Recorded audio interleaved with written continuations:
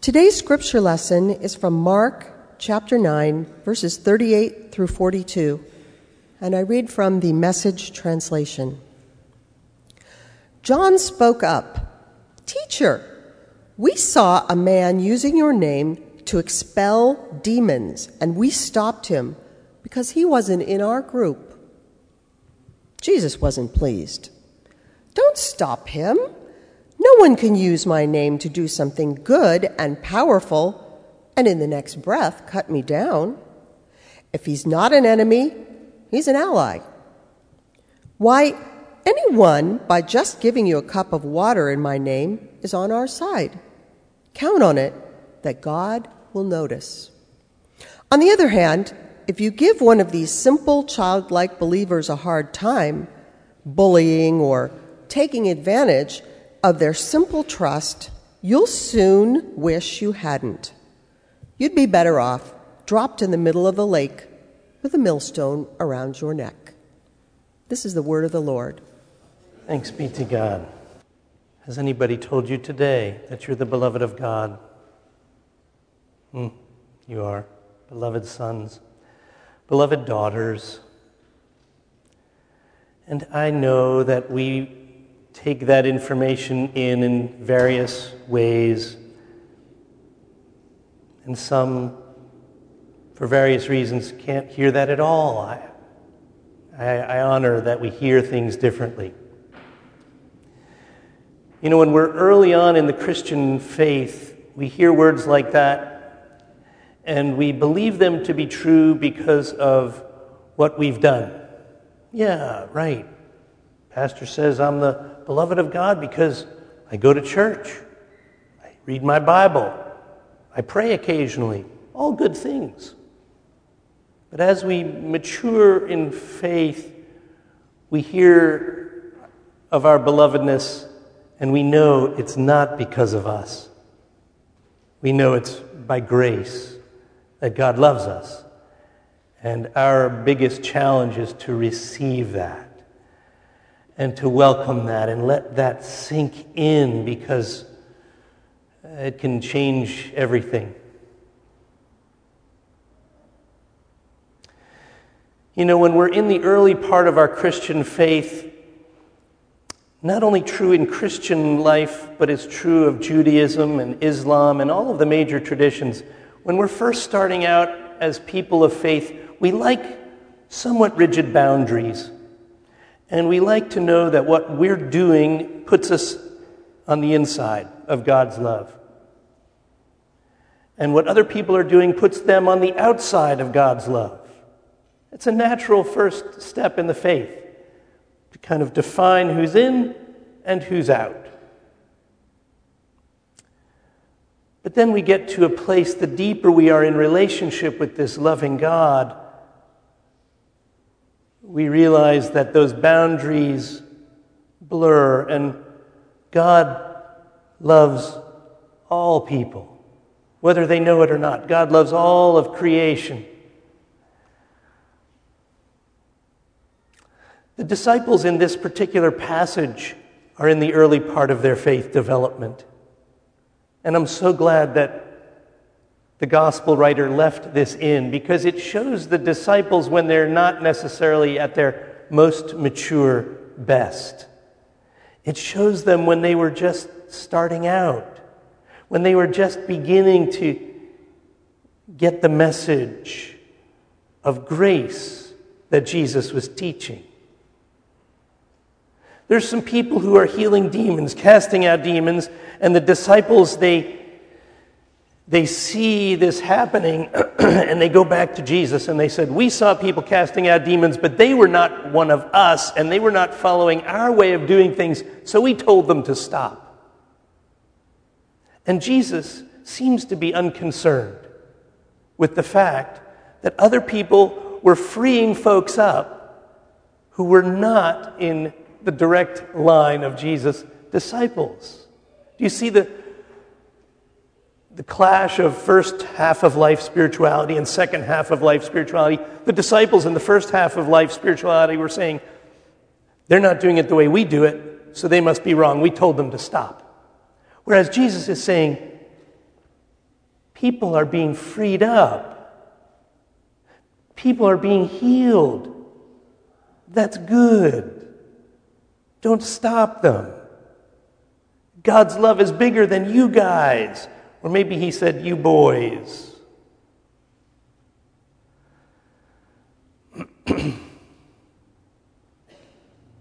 Some of you may remember after 9/11, there was a interfaith prayer service at Yankee Stadium.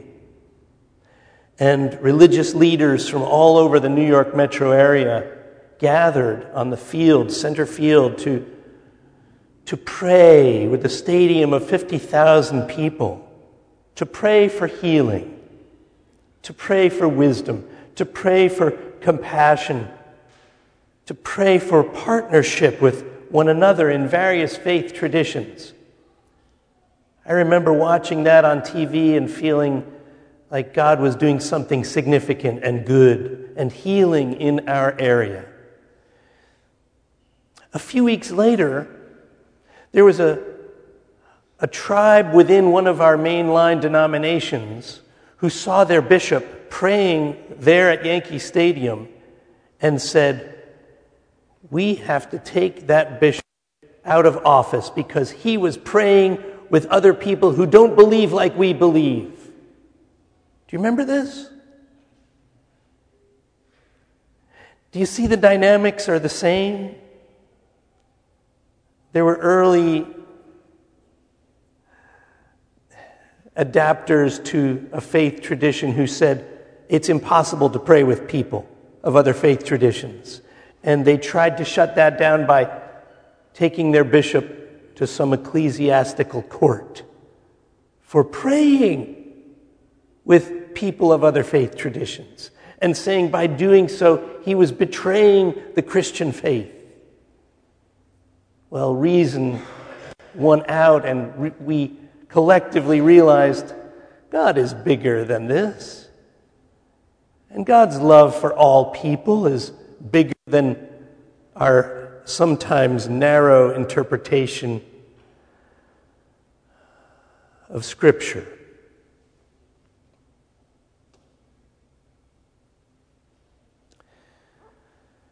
The story is about the casting out of demons.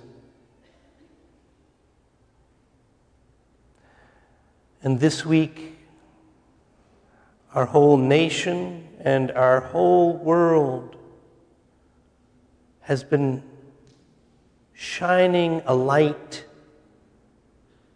on the demon that is sexual violence, sexual abuse. And by shining light on such pain and such injustice,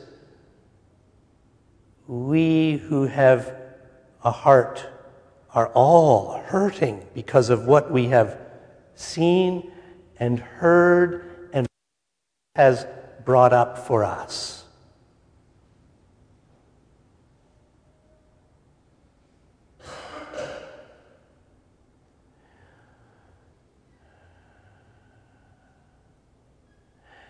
And we, as people of faith, people who follow Jesus,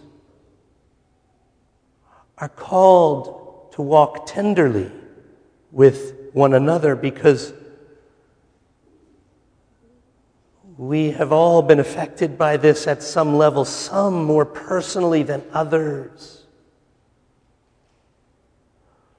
But by talking about it and shining light on it, it may help free us, ultimately, from the demons of sexual violence and sexual abuse and abuse of any kind. Some may say, well, there are other groups that are doing things, but they're really not of God.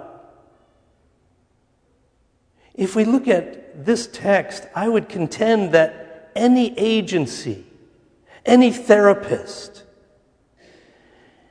any group of people that are working together to care for those who have been abused are doing the work of God. Whether or not God's name is mentioned, they're doing something good, they're doing something holy, they're doing something that can bring healing to us as a people and as individuals.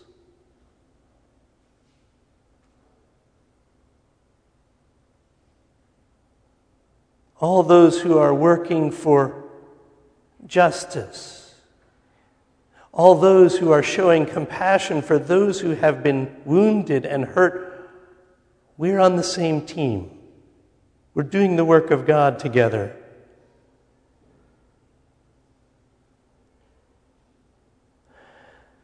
Albert Outler, one of the great Methodist theologians, said, "Our theologies divide us. Our mission unites us." We may have different theologies in our work for justice and inclusion and compassion for those who have been hurting. We may have different theologies, but our mission to express compassion unites us. Here's a sign that our church is on the journey to see God's handiwork as more than just what is expressed by the United Methodist Church. Can you imagine if we were at the farmer's market yesterday and we had 100 buckets to give away for flood relief, and we said, "Yes, here, have a bucket. These are just for Methodists." It would be ridiculous. But we realize that all good work that is done for those who are hurting, it doesn't matter who does the work. We brought 32 buckets to Lafayette School. We're going to bring more buckets to the middle school. We brought buckets. We met the CEO of the YMCA at the farmer's market last week. She said, "Can I have some buckets?" We said, "Of course." Do you see how the Holy Spirit is leading us to a greater inclusion of what God is doing in the world? And it is all in the name of love, in the name of compassion. So if our theology may divide us, and this will become very clear in February of 2019 when our General Conference meets, and we have a very public fight over who's included in God's love and who's excluded in God's love. I wish we could go into that meeting with the hope that, yes, our theologies may divide us, but our mission unites us. So it begs the question, what is our mission? In light of great trauma, great injustice, great unfairness that we have experienced as individuals and the world is experiencing every minute of every day. I feel led this week to wisdom from John Wesley, the founder of Methodism, who lived by 3 simple rules that may help us to walk tenderly with one another, tenderly with people who are hurting, who have endured great injustice and even violence. John Wesley said, "Do good. Do no harm. Stay in love with God." Friends, this week, maybe just today, we start by walking out of this church and saying, "God, help me simply and profoundly to do good, to do no harm, and to stay in love with God." Would you say those 3 things with me? Do good, do no harm, stay in love with God. Let's say that again. Do good, do no harm, Stay in love with God. Let's say that one more time as a prayer. God, help us to do good, do no harm. Stay in love with God. God, we are yours. Flow through us with your love and keep us focused as disciples of Jesus who seek to do good, do no harm, and stay in love with you. Amen.